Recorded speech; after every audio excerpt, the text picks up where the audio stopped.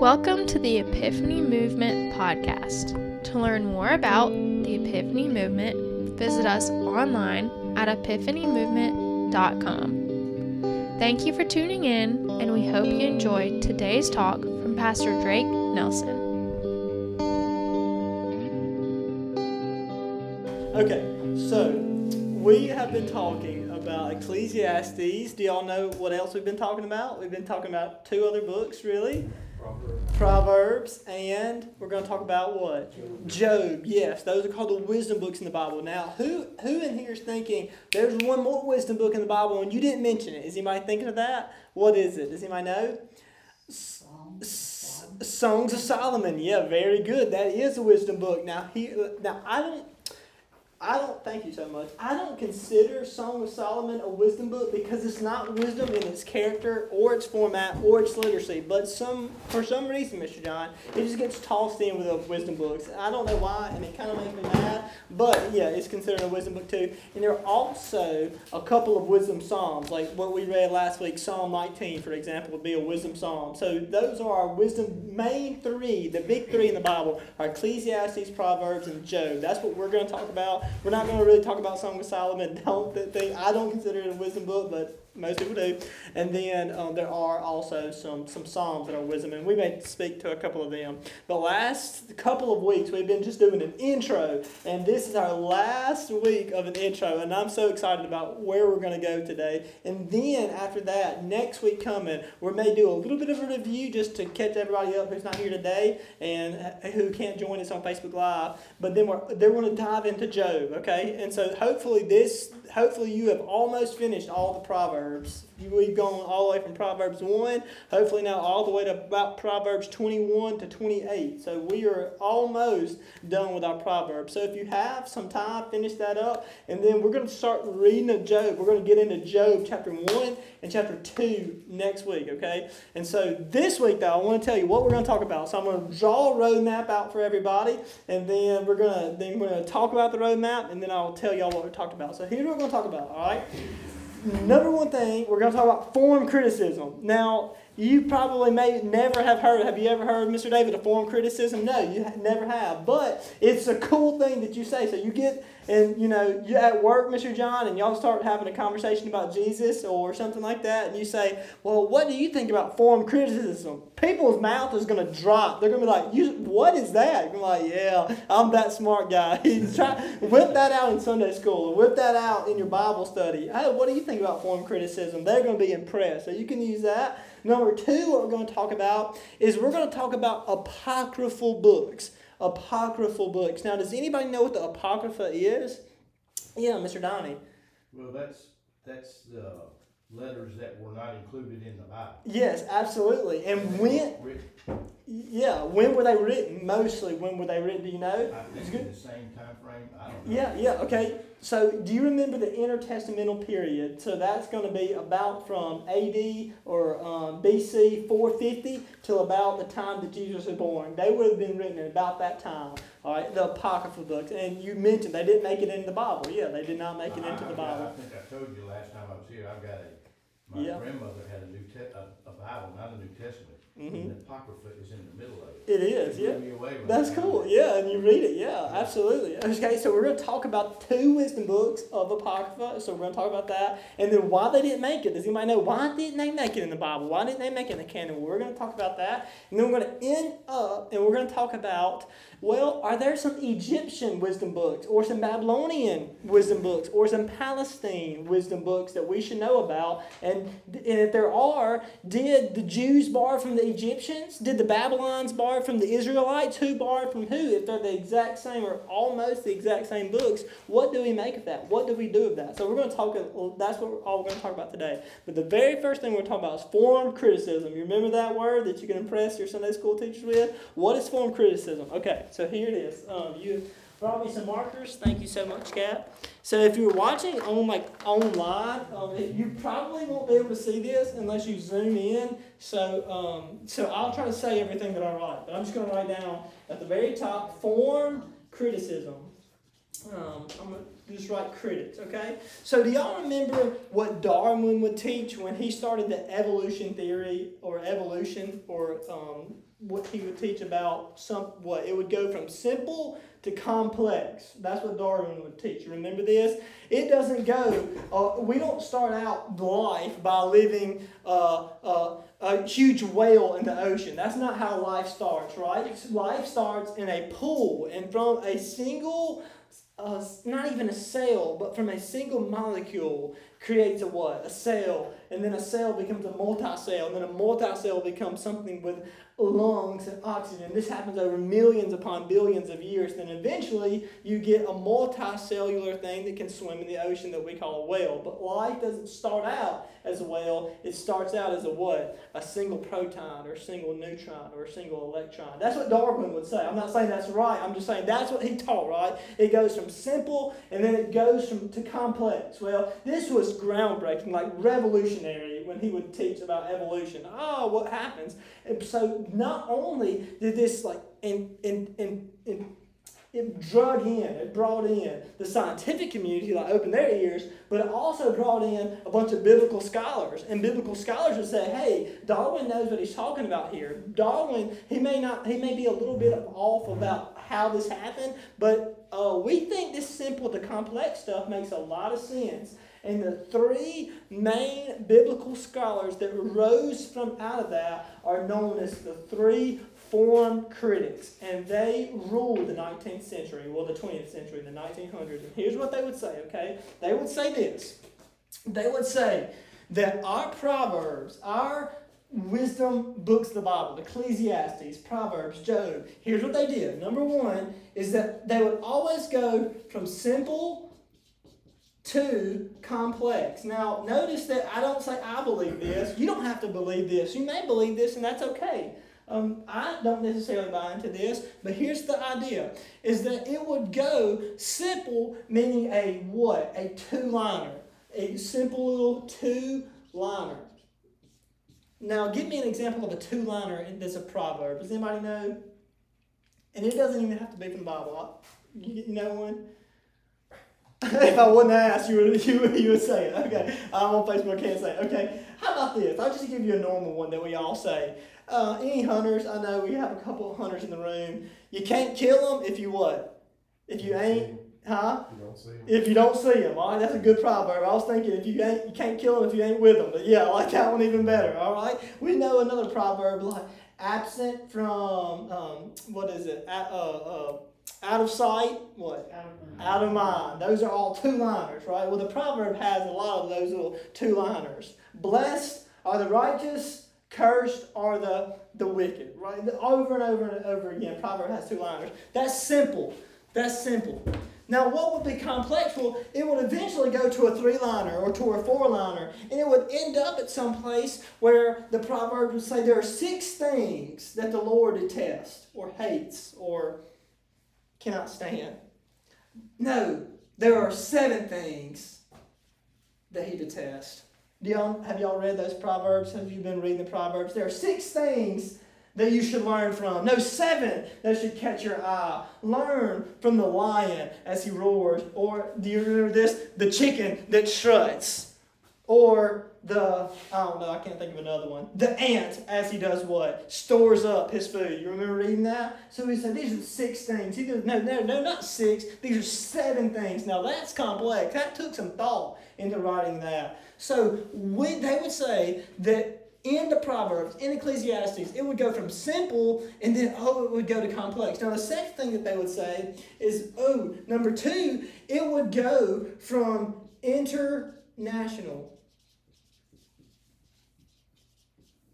to Jewish, meaning that the very beginning of the Proverbs, when it was first begun, it would just talk about something like, the ways of the Lord, they are right and just, but the path of the wicked lead to destruction. Does that have anything about Jewish law or Jewish in any idea? No, absolutely not. But when you get into some Job passages or some Ecclesiastes passages, when it talks about Jewish theology, they would say, hey, look, those are actually later. Those are later. And then third, they would say, well, whatever is secular. What does secular mean? It means not Christian is what we would say today, but in that time it wasn't Christian. What was it? It would be Jewish, all right, or Hebrew thought. Whatever was secular was before, but whatever is later would be religious. Now, notice that we have a connotation around religious. Like religious is going to church, and it kind of has a bad connotation now, like, oh, you're religious or something like that. There's a big fad right now going on to say, I left my religion, but I found Jesus, or I found God. Have you heard people saying this?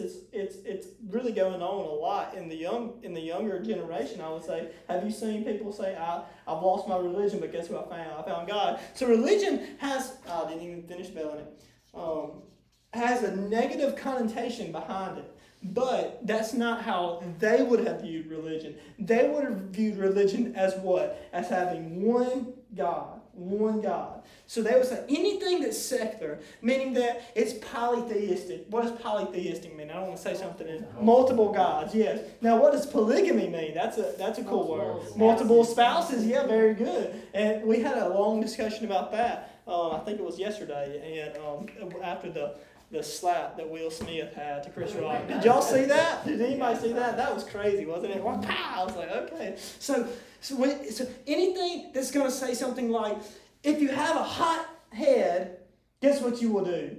You will burn fire down upon your friends. But if you are even-tempered, guess what you will do? Even your enemies will speak well of you. So does that have anything to do with religion? No. That only has, doesn't talk about God, doesn't talk about Jesus, doesn't talk about a monotheistic God. It's just, hey, that's good. This would be first. But when it says the fear of the Lord is the what? Is the beginning of wisdom. When it says that, what's that? That would be later. Now, am I saying, Kat, that I believe in this? I believe what the forum critics say? No, I don't.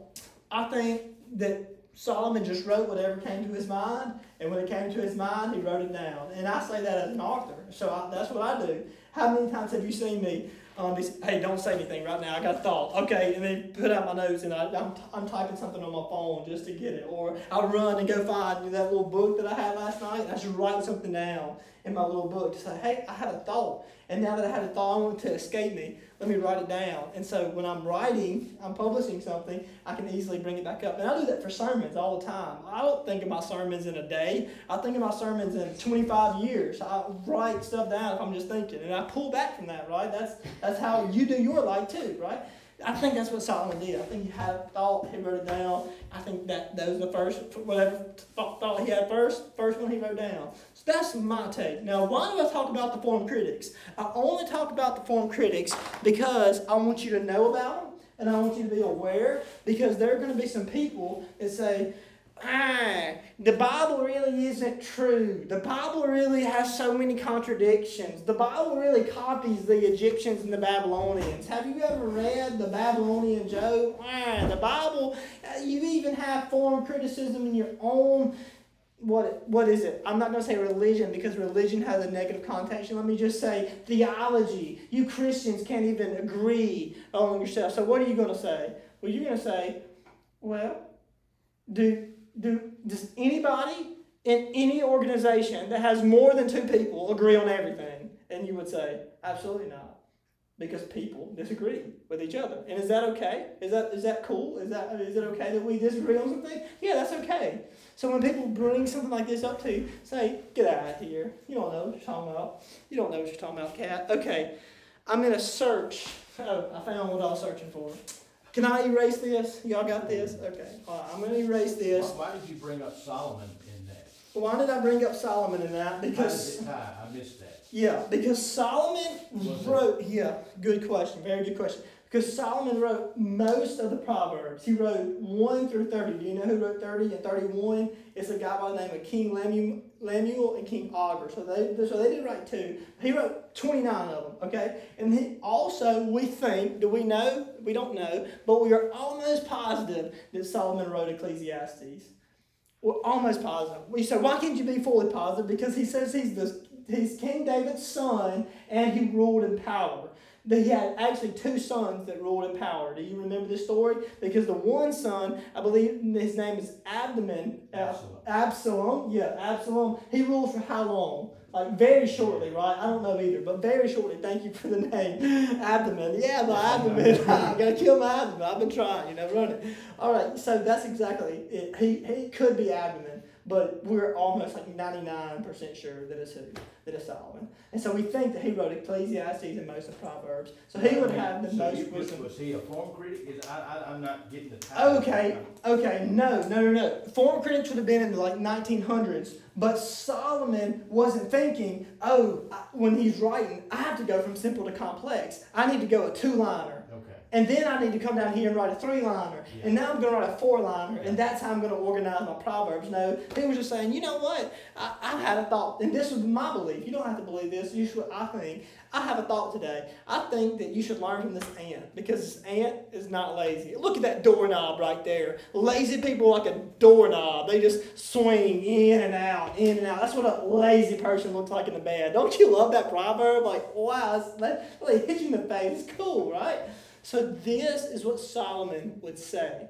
And I don't think that he was thinking, I need to be a form critic on that. Very good question. Well, who were the other? You said there were 3 known form critics. 3 known form critics. You said Darwin. Who was the other? No. Okay, so Darwin was not a form critic for the Bible. He was a secular form critic, meaning that he was out there in talking like in the real world, in the secular world, talking about life goes from simple to complex. But the 3 main form critics that was in the Christian world, it was a guy by the name of, I think William McCain would be the first one who came on the scene. And I don't know the other 2. I can't tell you the names of the other 2. Just know that one. Yeah. Okay. And if I do find out the names of the other 2, I'll be sure that I tell you. And I'll look in my notes. Okay. What are we going to talk about next? Does anybody remember what we're going to talk about next? We're going to talk about, anybody remember? Yes, very good. That's what we're going to talk about. We're going to talk about... Pronounce that word. Huh? Pronounce that word. Apocrypha. Yeah. So what does apocrypha mean? Letters not included in the Bible. Yeah, letters are crazy. It's a form of chicken pox. No, yeah, very good. Well, I didn't know how to spell it. Me neither. That's okay. I'm going to erase that. Will somebody Google apocrypha? Okay. I think there's a Y in there. Okay. All right. Can you type it in on your phone like a text message and it'll spell it right for you? K-A-T. Is it spelled right on this? Yes, it is. How did I spell it right there? Is it spelled in? No, that's not it. I don't think it's. A-P. Okay. Apocrypha. It's Apocrypha. Okay. Yeah. Apocrypha. There we go. Okay. So there are 2 intertestament apocrypha words of wisdom. The very first one that we're going to talk about is called Ecclesiasticus. Now notice that sounds a lot like what? Ecclesiastes. But does anyone know the root word in Ecclesiasticus? Yeah, almost. Okay. Yes, that's very, very close. It's a word called ecclesia. Now, you're like, Drake, why would you even nerd out and tell me that? Mr. John, would you open up your Bible right there and turn to Ecclesiastes chapter 3? You gave me, this is the Greek. I was looking for all No, I did that on purpose. I was wanting to see your reaction. Okay, so I gave you the Greek Bible. Yes, I did. And I did that on purpose. I just wanted to see your reaction. Here's that. What is that? Can you read it? funny, right? It was funny to me. I gotta go lie. Okay, so in the Greek New Testament, there's a word in there that's called ecclesiasticus, or ecclesia is actually what it's called. Ecclesia. And that word means church.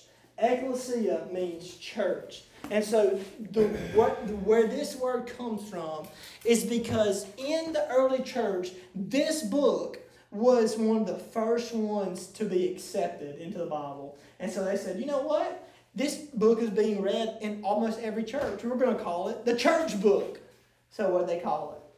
Ecclesiasticus. Ecclesiasticus. It also has two more names, and I'm going to write them because I like these two names better. It's because it was called this before it was called anything else. The wisdom of Sirach. So if you don't know how to spell Sirach, S-I-R-A-C-H. Wisdom of Sirach. And I think it may actually have an A on the end, but let me look at that. Wisdom of Sirach. No, I spelled it right. Okay, somehow. That can't be right. It just doesn't even look right. Here, it's a word, Sriracha, but it's... Sirach. Where'd it go? Wisdom of S-I-R-A-C-H. Okay, yeah, that's right. All right, wisdom of Sirach. Yeah, lucky. All right, that's one word. That's one name. And the second name is this. Wisdom of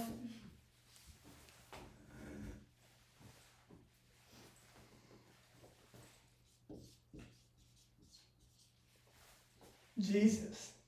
Now, when I first saw this, I freaked out. I thought, wisdom of Jesus, that's so cool. Like, what in the world? Now, you may be thinking the same thing I did. Wisdom of Jesus, what? This is not the Jesus that you're thinking about. This is not the Jesus you're thinking about. When was this book written? It was written the best that they can tell. Why do I say the best that they can tell? Because do we really know the exact year that something was written? No. But we can guess. The best guess, probably at least within 3 years to 3 years former, 138 BC. 178 BC. So that was way before Jesus. It's actually talking about this guy right here called Sirach. Jesus was the son of Sirach, just a random guy named Jesus. But guess what? Sirach's father was also called. And by the way, when I say also, you probably get it. He was called what? Jesus. He was called Jesus too. And so the OG, the grandfather, wrote a ton of sayings, a lot of sayings. Actually, 51 chapters worth of sayings. And then he gave it to who? Sirach, his child, and said, hey, I want to give you this present. And what did Sirach do with it? He said, like most children do. Thanks. Great. I just gave you my life's work, son. I spent so much time on this, and you get it. And thanks, Dad. I just bought you a brand new car, saved up 15 years to put you through college. And what do you say? You drop out, fail a class. Thanks, Dad. Way to go. Thanks for showing me, you appreciate my sacrifice. That's what kids do, right? But the grandchild, don't you just love your grandchildren? They will come through for you in the end. Well, at least this one did. Jesus, what did Jesus say? Jesus, the son of Sirach, he found his grandfather's work and said, this is awesome. You know what I'm going to do with this? I'm going to polish it up. And so he did. He polished it up. Now, why would he have to polish it up? Because doesn't our language change day in and day out? Your parents, your grandparents, they spoke a different language a little bit than we did today. They used different words, different terminology, different phraseology even, different examples of life. And so he just freshened it up, kind of twisted it up, kept the same 51 chapters, and then he published it. Now, you say, Drake, he published it. What did he do? Get a printing press? Okay, let me type. All right. No, the printing press wasn't invented until the 1400s. No, that's not what he did. What he did do, though, is he said, you know what? I'm going to make this. I'm going to put this out to the world. And that's what he did. He said, hey, here's a scribe. Copy that. Send it out. Here's a scribe. Hey, sit down. Copy that. Scribes copied it, and it went out, and it went out, and it went out. And eventually it became really well known, really popular. The wisdom of Sirach, the wisdom of Jesus, or Ecclesiasticus. Whatever you want to do, however you want to call it, you can call it what you want, but there it is. Now, What does it compare to? Take your sheets that I gave you, and hopefully in your sheets you'll find the very first, this sheet right here. This says, all wisdom cometh from the Lord at the very top. You see that right there? All wisdom cometh from the Lord. Do y'all see that? Right here. All wisdom cometh from the Lord. You got that right there? Oh, I can maybe show, and then if they can screenshot that. If you're on the live, can you see that kind of up close, maybe a little bit on the live, and you want to screenshot that? Well, Not really. I Okay. can see the page. Right, maybe like this. Yeah, yeah. Okay, if you want to screenshot that, you can, but otherwise, no. Okay, so here's an example of Ecclesiasticus, and I just did, I believe, the first 5 chapters. Yes, I just got through the first 5 chapters. Now, how many chapters is 51? But I didn't want to waste that much paper, and I figured you're probably just going to throw it away anyways, and so I just gave you the first 5. But let's compare a couple of things with Ecclesiasticus from our other wisdom books. So first, what we're going to ask is, this is a comparison. How do they compare? Okay, here's what we're going to ask. What is similar about the books? What in the world is similar? And then we're going to ask the question, well, since all those things are similar, what's different? Now, right off the bat, one of the first things that's similar is that it calls wisdom a her. It's feminine. Now, do your proverbs refer to wisdom as a he? No, it says she called out in the streets, or her wisdom. Wisdom has a feminine aspect. So that's the first. It calls wisdom her. All right? Which is very, very, very rare. So that's pretty cool. All right? Second thing is how they're alike. It has many my son statements. Many my son statements. All right?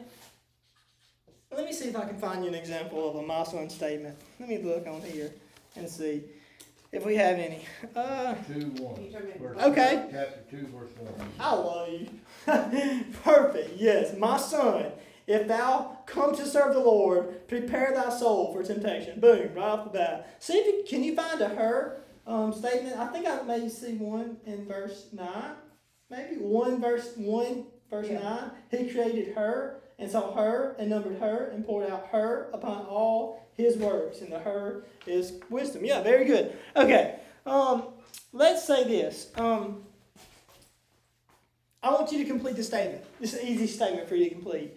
Fear of the Lord is the what? Can you complete that? Wisdom. Yeah, we said it over and over. But guess what? Can someone read 1:14 for me? It's there. The fear of the Lord is the beginning of wisdom. Whoa. The fear of the Lord is the beginning of wisdom. That's pretty cool, huh? So now you're thinking, okay, Drake, you gave me those 3 comparisons. That's really good. But here's what I want you to do. I want you to back up and give me a macro shot. You know what a macro shot is in photography? A macro shot is when you can get way away from it and you can back up and get the whole thing in view and take a picture. Give me a macro shot of how these 2 compare side by side. Okay, I'll give you one. Number 4. It's this. Take something like wealth.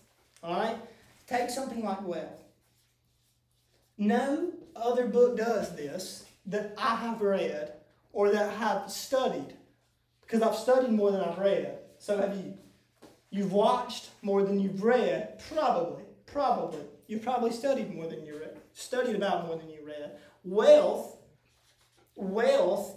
How does it look at wealth? Here's how it looks at wealth. It says, you know what? Wealth has a certain responsibility. And that responsibility can be a what?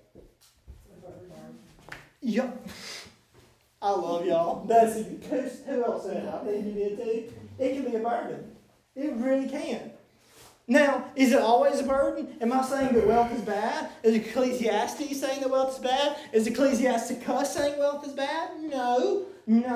It's just saying that wealth has some responsibility, and that responsibility can be a burden. I'll give you an example. Kat, have you checked your stocks and looked at how much you've lost in the last year? No, you haven't? Me neither. You know why? Because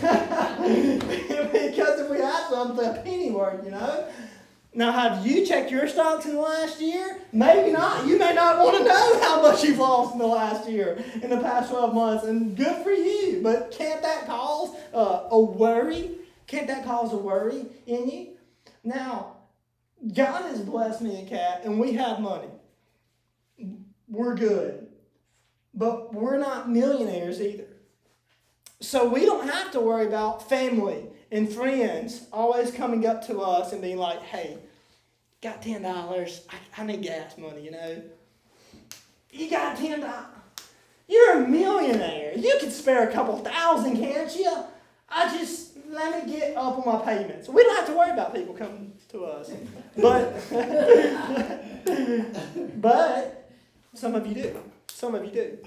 And you know people that is a very true statement in their life where people, family members, close friends, give me this. I know people in my own family have some money and have to worry with that and have to deal with that. It's tough, isn't it? It can be worrisome. So Ecclesiastes is going to say, hey, I see that. And he's going to write to that, which I'm glad God understands because Ecclesiastes says the same thing. And I'm glad that God sees that there is a burden. There is a worry with wealth. And so he doesn't say it's terrible to be wealthy. No.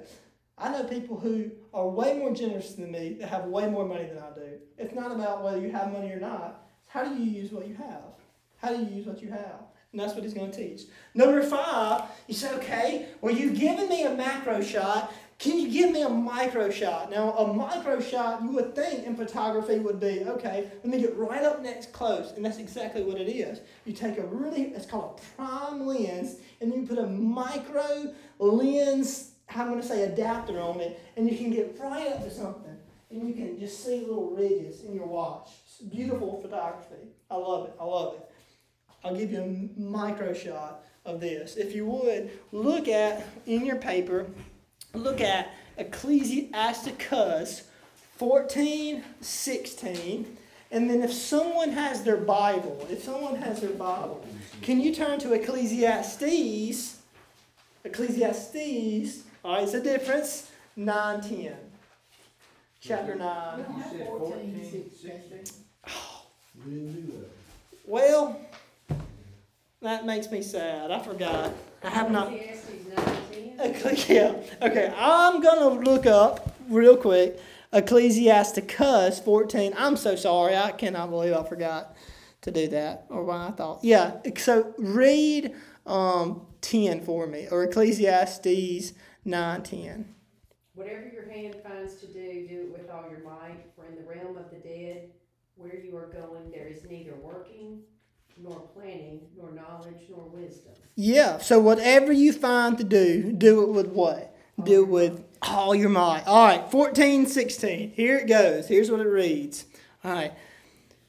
Give and take and sanctify thy soul. So what does he say? Do it, whatever you find to do. Sanctify your soul. For there is no seeking these, and it uses the word denity, so I didn't know what that means, but it's pleasures in the grave. Isn't that really similar? Aren't they real similar? I mean, not word for word, but nothing's going to be word for word. But it's the idea with the idea, right? Okay, you see that? So you think, well, great, this sounds really close to Ecclesiastes, and this is the wisdom of Sirach, or it's the wisdom of Jesus, or Ecclesiasticus. Well, why in the world isn't it in the Bible? And I'm going to tell you. I'm glad you asked, and here's why.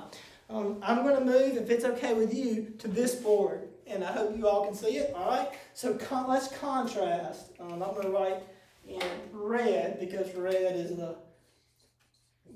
colored contrast. Should be contrast. Okay, there we go. Number 1. Here's what it does. It equates the wisdom to the law. What do you mean? I mean this. In none of our wisdom books that we have, not a single one, does it say, this is the law. If you don't do this, this is a sin. It just says, this is some good wisdom. Here you go. You can have it. But it doesn't say this is the law. This is just like the law of Moses. But Ecclesiasticus, it does. It does say that. It says, these sayings are just as the law of Moses. they are pure and genuine and should be followed. So none other one says that. All right, let me give you one more. I may have two more. Here's what it says, okay? Do you remember when we studied the Muslim religion, we talked about almsgiving? Almsgiving, okay? Here's what it's going to say. This is easy. You'll be able to say it. I know why it's not in there now. It's going to say almsgiving. Guess what it produces? Produces sanctification. Do you know what sanctification means? Yeah, it makes you like whole, clean. Yes. Sanctifies you like, Yes. like salvation. That's part of the From- salvation process. Exactly. From sins. Yeah. So it's going to say, you pay alms. We would say, what would we say? We would say, you give a tithe, give an offering. What we have, when I asked Mr. John last minute, can you say the tithe and offerings prayer, Mr. John? Because I don't have anybody. It's hard to get people to pray and read the scripture. Do y'all know that? A lot of people don't want to do it. I was like, hey, can you pray? Can you? No. You say, well, Drake, be good if you ask them a week before. They'd be ready. You're right, it would be. I need to do that better too. All right. I think that's what I told you. Yeah. Don't ask me. Don't ask me. No, don't text me the night before. Just give me good space. I in my defense, I did do that for a solid I say my defense. I tried it for 1 month, and I think every single week of that month, I got to church and I was like, my person's not here. So I looked at Cal, I was like, can you read? I'll read next Sunday. Just read. He's like, okay, I got it. What do you want me to read? I don't care. Just read something. If you ever see me staring Cat down and I'm on the front row, you know what's happening. Like, we don't have anybody to read. They have not come. So, yeah, it was. So, anyways, all right, he's going to say, almsgiving produces what? Sanctification from sins, okay? There's one more huge difference, and I'm going to say, I have the exact verse that I can show you, and if you can look at that, go to 3:30. I don't want you to see this for yourself. Go to 3:30, and you'll see what I'm talking about with the almsgiving. Can someone read it? It's the first one to get there, 3 verse 30. Water will quench a flaming fire, and alms maketh an atonement for sin. Yes, very good. Thank you. So can you see a little bit of that? Maybe why it didn't get in the canon, just from a couple of little things that we kind of see. And I kind of saw you. What do you think about that verse? Let me know what you think about that verse. Well, you're not going to be forgiven for sins by anything you do. Right. It's all what Jesus did. Okay. Very So, true. That contradicts. Now let me ask you this. Okay. So, is it okay if we go a little bit off topic here? Is anybody okay? Mr. Will, I don't care if nobody else is okay. Are you okay with it? If you're okay with it, we'll roll. All right, we'll roll. Because this was written before Jesus. Yes, it was written before Jesus. But let me ask you this. Do you remember the Catholics? And I have some dear Catholic friends. But a long time ago, probably around the 1400s, 1500s, you know what they were doing? They would say, if you pay me some money, do y'all remember studying this? If you pay me enough money, guess what I'll do? I'll give you a ticket to heaven. And you ask, well, how'd they build these? Yeah, have you ever heard this? Yeah. So how do you think they had these big, huge cathedrals built? Massive grand cathedrals of the medieval ages. They were trying to get people to heaven. Oh man, look at this big building. Hey, we need to build a new big building. Hey, if you pay us some money, guess what? We're gonna buy your way to heaven. That's how they got money for the big, huge, great buildings that they had. There's a red wall. Somebody kill it. What's it called? Atonement? Yes. Okay. Sacrifice or something like that. Yes, it was. It starts with a P. I forgot what. Oh, there it is. Someone just said the sound wasn't working. The sound's not working. Okay, I'll text and say Drake will post it on his podcast tonight, and I'll drop a link in the description. Okay, so let me just say the last contrast that we have, and then we'll move on. Thank y'all for the death of Satan over there. All right. If you're watching on Facebook Live, we just had a red wasp enter the room, so we had to kill it. All right. Teachings. Here's what it does. It teaches. It's going to have teachings And they're going to say, of history? What? Of history, of the covenant, and of Israel. They're going to teach. Ecclesiastes is going to teach. Now, you've heard me say, in Ecclesiastes, in Job, in Proverbs, in some of the wisdom Psalms, in some of Solomon, you're not going to learn anything on the history, not one thing. You're not going to learn anything on the covenant, and the covenant that God made with his people. But guess what? In Ecclesiastes, you will. Let me read to you from Ecclesiastes, and I don't think that you have this, 44, 16, and 17. Here's what it says. Let me see if I can find it. 51 chapters, 44. Okay, Enoch pleased the Lord and was translated, being an example of repentance to all generations. Verse 17, Noah was found perfect and righteous in the time of wrath. Abraham was a great father to many people. And it goes on. It talks about person after person after person, goes on to talk about Aaron. And a lot of people say, you know what? It talks in Ecclesiasticus about heroes of the faith. That's what it's about to talk about. Now, who else, what other Bible verse talks about the heroes of the faith? Anybody know? Hebrews, yeah, very good. Hebrews chapter 11 talks about, hey, look at the hall, what's it called? Anybody know? The hall of fame. No, the hall of faith chapter in the Bible. And it talks about people like Noah and Abraham and Aaron. And it even talks about somebody like Rahab. It goes all the way and talks about it. He says, hey, look, these people right here, they're cheering you on.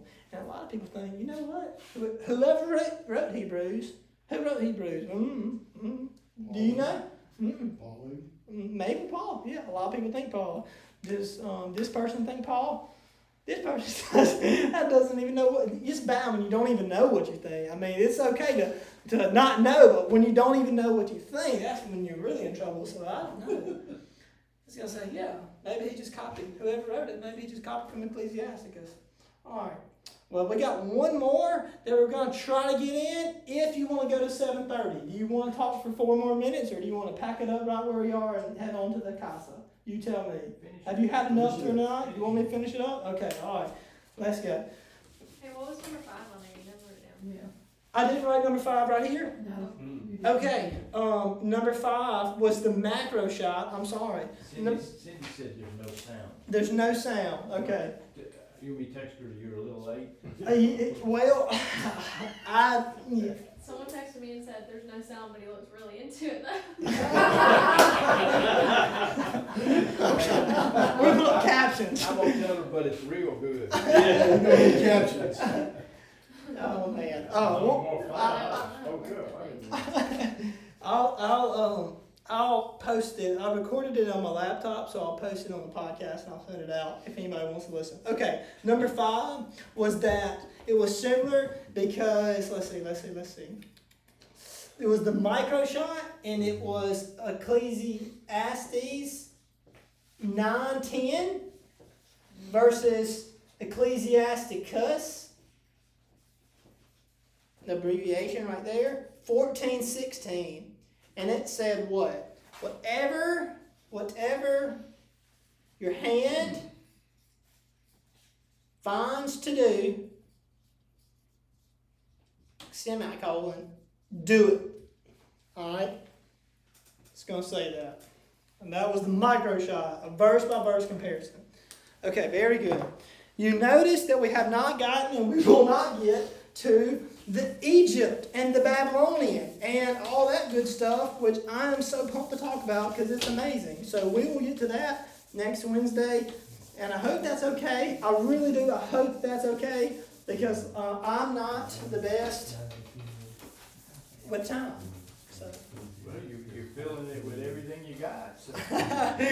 We're learning a lot. I hope you're learning a lot. I hope that's the point. Okay, last one that we're going to talk about, I'm going to talk about real quick, is wisdom of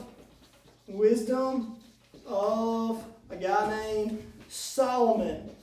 Now, this is the second apocryphal book. First apocryphal book, we just talked about it, Ecclesiasticus. The second apocryphal book is called the Wisdom of Solomon. Now that really gets your attention.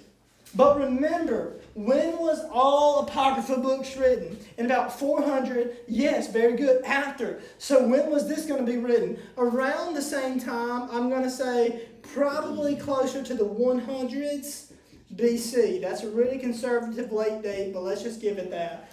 So who didn't write this? Who did not write? Solomon did not write this. So somebody, whoever it is, impersonated Solomon, and now he's trying to pull the wool over thousands of years, or 1,000 years. Solomon lived in about 960 BC, and so about roughly 800 to 850 years, he's trying to say, oh, guess who I am? I'm Solomon. And we're saying, we're not going to buy that. We're not that silly. And so now you can see, well, that's why it's not accepted in the Bible. Because right off the bat, whoever wrote it is lying. And if he's lying in his writing, it can't be God-inspired. Now you say, well, he never says he's Solomon. And he doesn't. He never said, this is Solomon. I am Solomon. But the whole thing, he pretends to be Solomon. And that's a lie. When you pretend to be someone you're not, that's lying. And we can do that in our life, don't we? We can do that. He says, you know what? I'm Solomon. He never says it, but he gives lots of allusions to it. And so what is this book about? Now this book is going to be real quick. I'm going to get this out of the way, and then we're going to be headed home for the home run, all right? But don't miss this, because this is so awesome, all right? He's going to write this as a correction. Mr. John, to your point, he's going to write it as a correction to what? To Ecclesiastes. Now, you know that in Ecclesiastes, if you've been reading, there are some controversial passages. Passages that say what? Passages that say, hey, tell your youth to do whatever they want to do. He says that in Ecclesiastes. And then you know what he ends up saying? He says, yeah, but when they do it, guess what? They're going to be held accountable for it. So, should they do it? No, you would never tell your son that. There are a lot of statements in Ecclesiastes that make you go, why would someone say that? To which Mr. John pointed that out to me tonight. All right? So this guy is going to be, hey, Ecclesiastes, you shouldn't have said all that. And who do we think wrote it? Solomon. We think Solomon wrote Ecclesiastes. And so he's going to write it as a correction to Ecclesiastes. Now, you ask the question, what in the world's going on to make this guy impersonate someone and write a correction to a Bible, to a book in the Bible? And here's what's going on. Is that Proverbs, hang on with me, goes to Ecclesiastes, and then Ecclesiastes goes to the wisdom of Solomon. You say, Drake, what do you mean? All right. Hear me now. Proverbs says in chapter 19, I believe, says this: the righteous will always prosper, but the wicked will always be cursed. And you read that and you think, I know some wicked people and they seem blessed. To which I would say this: I have met with a lot of people who seem to be blessed, and I know that they're wicked and they got from wicked stuff, and I go talk to them, their marriage is falling apart, their finances are falling apart, they're struggling. I would say, what does it cost them to be wicked?